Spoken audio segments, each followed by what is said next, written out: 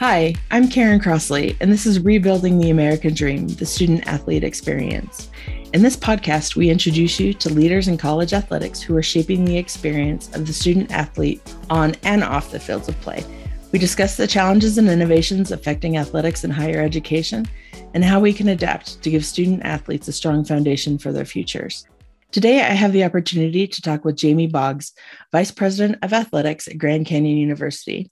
She is the first woman to serve as GCU's athletic director and the fourth Asian American AD among Division I programs. Jamie has navigated Grand Canyon through COVID-19 protocols, onboarded 8 new head coaches, added 21 WAC championships in just the last 2 years, and enjoyed GCU's best Division I basketball year with the men's first NCAA tournament appearance and the women's first WAC tournament championship appearance.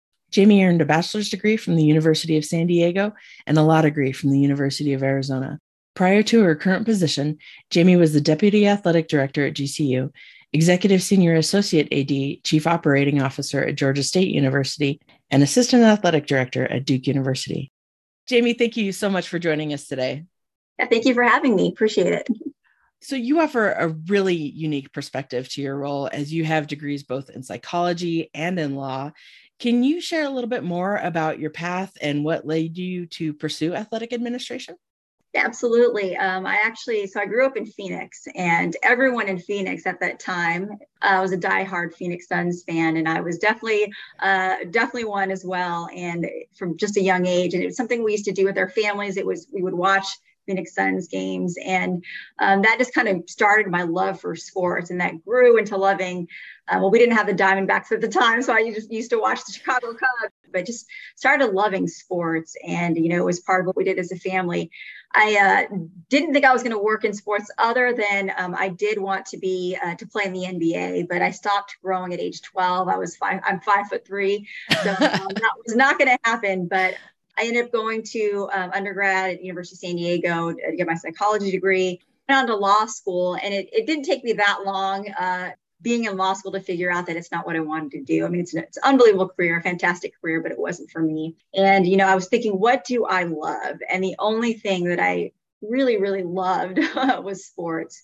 And so that's where I decided to pursue a degree in sports. I was fortunate to be at a place where I could to get into that right away. So I started out with an opportunity with a Major League Baseball team. Then I got an opportunity with an NBA team, was able to get my first job with a sports agency before moving into college athletics. And that's where I've been for the last 15 plus years. Well, that's really incredible that you've had such a wide range of experiences in a professional field with baseball and with basketball. And I'm sure that your background in trying to explore what you're really passionate about has helped you connect with the student athletes. It has. And, they're so great. They're so interested in that background, but it's been able to help me kind of give them some guidance, especially the ones that are maybe wanting to turn pro, which we have a lot of those, but I'm able to give that perspective, and also to our coaches as well. It's also helped with hiring, because we do know what the next level looks like. So yes, it's the background has certainly helped with my current role. With that background, how do you find yourself maybe using your degrees possibly on a daily basis? Yeah, so it's interesting. I don't think any of us would have predicted kind of the way the college athletics industry would be changing, and the landscape is just a different place even than it was 5 years ago. And so, there's a lot of litigation for sure, but there's also a lot of contracts to deal with, whether head coach contracts and coaching contracts, to media, all these things that really my skills that I learned in law school have really transitioned and been helpful. But even risk management and issue spotting, being an athletic director truly is an executive management role. So I think it's been really helpful. One of the things I think that has been the most helpful, though, is communication skills, because it is an executive management role, but it's also a very external facing. And with social media on top of that, you really need to know clearly and directly communicate, both written, and verbally, and also be able to think really quickly on your feet. So I think all of those skills have really helped. Really, any athletic director, I would highly recommend anyone who wants to do it to go to law school. That's one of the questions I'll ask it a little bit. Is what advice will you give? So in the 2021 and 2022 school year, Grand Canyon welcomed the largest incoming class in its history at 9,000 new students. And that's not the trend nationally. That's not a mega trend that's happening. The declining enrollments in higher education across the country is the standard. Unfortunately, what is GCU doing, particularly athletically, to help itself stand out amongst other Division I schools? I don't know necessarily that we're doing anything athletically different other than sharing the story of GCU. It's really GCU that sells everything. And I think it's what GCU has done. First and foremost, our Christian mission. We are getting some of the most elite student athletes that are maybe coming here over maybe schools that have a longer history of being Division I because of our Christian mission. So, and we're different. We're not a covenantal university. So just sign off and say that you're Christian. That's not what we are. We're a missional university. So we walk the walk of Jesus. Everything that we do is supposed to reflect that. And so when you come to campus and athletes visit, you feel it right away. It's very welcoming. It's very warm. And you can feel kind of the Christian mission of our university. So that's one thing. I think secondly, it's the affordability. The cost of education, both public and private, but especially private, is skyrocketing. And unfortunately, it makes it not accessible to a part of the population, a large part of the population. And we've been able to freeze tuition for 14 years. Because of that, we have students that are across the socioeconomic spectrum that are able to come to GCU from some of the wealthiest areas of the country to some of the most needy neighborhoods in the country. We have students from all of those that are able to come to GCU, and that includes our student athletes. So I think just that part, the fact that we are a Christian missional university, our affordability are two of the biggest pieces, but we're also very student-centered, and you can see that when you come to campus as well. It's very robust campus life. We respond to kind of the voice of our students, and they're happy. Like when you see happy students, you want to come here. So I think it's all of those combined that make us really stand out from other universities. With that increased accessibility and being able to reach such a large population across the country, you do have an online academic program as well. How are you helping those online students include them in that really special culture that you're building at Grand Canyon? Well, our online students are students, and that's how we view them. Again, back to our Christian mission, that is incorporated into the online curriculum as well. So that is one way that we are certainly connected. But we also have a lot of opportunities on campus for engagement and for gathering, and so that they've had that sense of community. But we also do that on the road too. We have a program called Lopes on the Road, where we have sporting events, some of our athletic events that we will invite our online students to, and it's pretty amazing. Some of our biggest fans are our online students, so that's really fun. And you can tell that they are part of the culture because we have the most positive fan base I've ever experienced. I'm used to where you get criticized if you lose a game. If we lose a game, our fans are like, "Go get them next time." So you can tell that they are part of this culture. Kind of to top it off, at the end of their curriculum, like everyone else, they have a great graduation for our online students. And so there's other opportunities to get engaged there. And we have a strong online alumni connection as well. So they are students, and we are so appreciative of the support they give for athletics. That's awesome. I know that me personally, as an alumni of a university, I'm passionate about it. Everybody wants to be part of a team, right? And they want to see those championships and winning things, but to be able to just be supportive no matter what, that's really special. Yeah, it is. They are part of our championships. So from one of our previous conversations, you talked about the 4 C's that make up the culture of GCU. Can you share more about what the 4 C's are and how you're using them to influence your student athletes? We have such a great, strong, unique culture here. And one of the biggest parts of that is community. And if you ask any random student, 9 out of 10 times, they will say that the thing that they love most about GCU is the community. So I think first off, we're of course connected by our faith, strong Christian mission, and that connects us all immediately. But it was also, I think, by design, in the sense that our president had a vision, Brian Mueller had a vision for having a very robust campus life. And there's so many opportunities on campus, whether it's athletic events, club sports, intramural sports, different clubs on campus, theater. There's all these things on campus that give us an opportunity to connect. Even kind of our residence life and how that is run. It's very community based. And so there's a strong sense of community here. So that's one of the 4Cs. Secondly, a collaboration. You can see in organizations and maybe other institutions that I've been at, where maybe the collaboration isn't as strong, where athletics maybe is siloed or certain areas are siloed. But that's not the case at GCU. And I think a lot of it is our service oriented attitude. We know that everything we do is for the best interest of the students. It's to follow the walk of Christ. All of those things support our collaboration, and we're all walking in the same direction.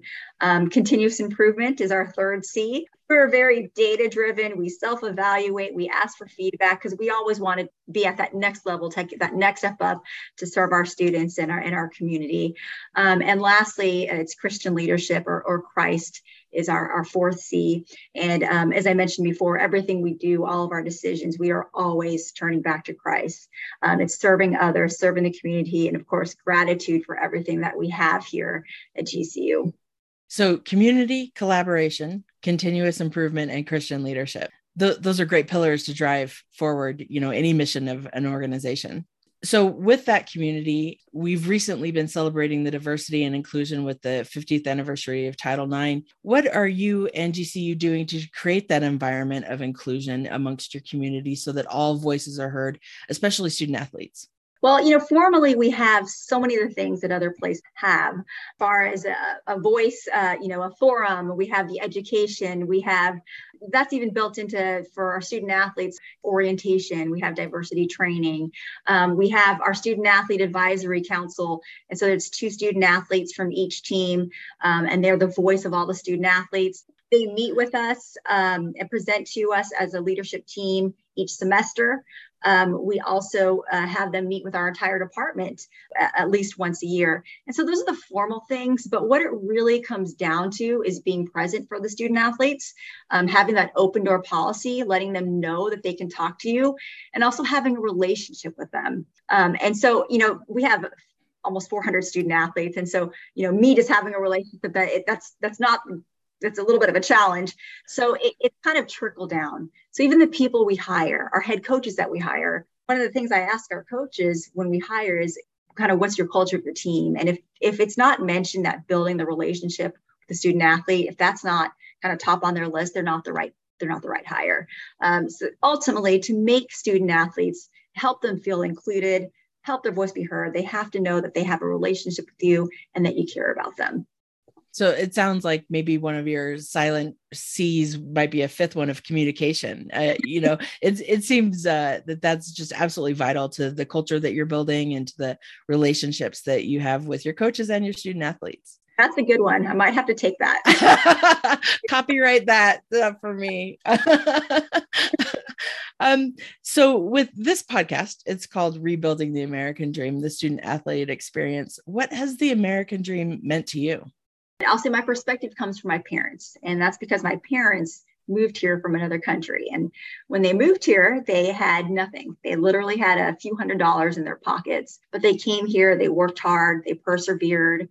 They were able to send us to the best high school and give us the education we needed and support us. And so to me, that's where my perspective comes from. The American dream is really about opportunity. The opportunity that there is here. And if you're innovative and you work hard, we are very blessed to have a free market system that allows innovation and hard work to thrive and be successful. And so it really is about, being able to capitalize on the opportunities that are here. But also, I do think that we are innately want to serve. I think God created us to serve. And so we want that. What makes us happy? It does make us happy to help others. And so to be able to be successful, to thrive, and to be able to take care of ourselves and our families, but also to be in a position to serve others, that to me is the American dream. I love that. We often hear opportunity, but service is not something that's often mentioned, especially outside of oneself. So we mentioned this earlier, and what advice would you give to young people contemplating their futures, either in athletics or even young administrators looking to work their way up? I think particularly to athletics is be willing to serve in any capacity. I understand like the last couple of years, things have changed in industry and the Great Resignation and things like that. And it's not that hasn't impacted athletics, but we still have a lot more people interested in working in athletics than there are positions open. So that it's still that willingness to be able to serve in any capacity is still the piece of advice I will always give. Secondly, you really have to love what you do. Our work hours and work days are very atypical. So we are working evenings, we are working nights, and you sacrifice. And maybe kind of when you're young and hungry, maybe that's not as much of a big deal. But when you start to have a family and you realize that you are sacrificing that as well, you really have to love this to continue to do it and not want to move into another industry. But I think one of the most critical things is to build authentic relationships. We are a very small industry. There are about 350, I think, Division I institutions in the country. So there's not a lot, and we all know each other. And it's funny because the same people I kind of was rising up in the industry with, these are the same people I'm sitting around the table with 20 years later that are in athletic director chairs as well. So it's really important to build authentic relationships, not burn any bridges in this industry. And I know that's true for a lot of industries, but with 350 divisions, it's even more applicable. Yeah, that is really great advice. It really seems like it is a lifestyle that you have to be able to embrace, and also take those people with you along your journey as you meet them and go through the ranks. Yes, lifestyle is a great way to put it. I'm getting a lot of great nuggets from you. I should interview myself. Right. Athletics is a lifestyle. Yeah, it must be. I love sports personally. I was never a student athlete, but I've actually followed your career for a while. I've been super impressed with what's happening at Grand Canyon and the growth and the successes that you're having with your sports programs. It's really been an absolute pleasure to chat with you. And thank you so much for joining us today. Thank you, Karen. Appreciate it. You've been listening to me, Karen Crossley of Degree Insurance, and this is Rebuilding the American Dream, the Student Athlete Experience. Find out more on our website, americandream.fm, or follow us on Facebook, Instagram, Twitter, and LinkedIn at Degree Insurance. Until next time, goodbye.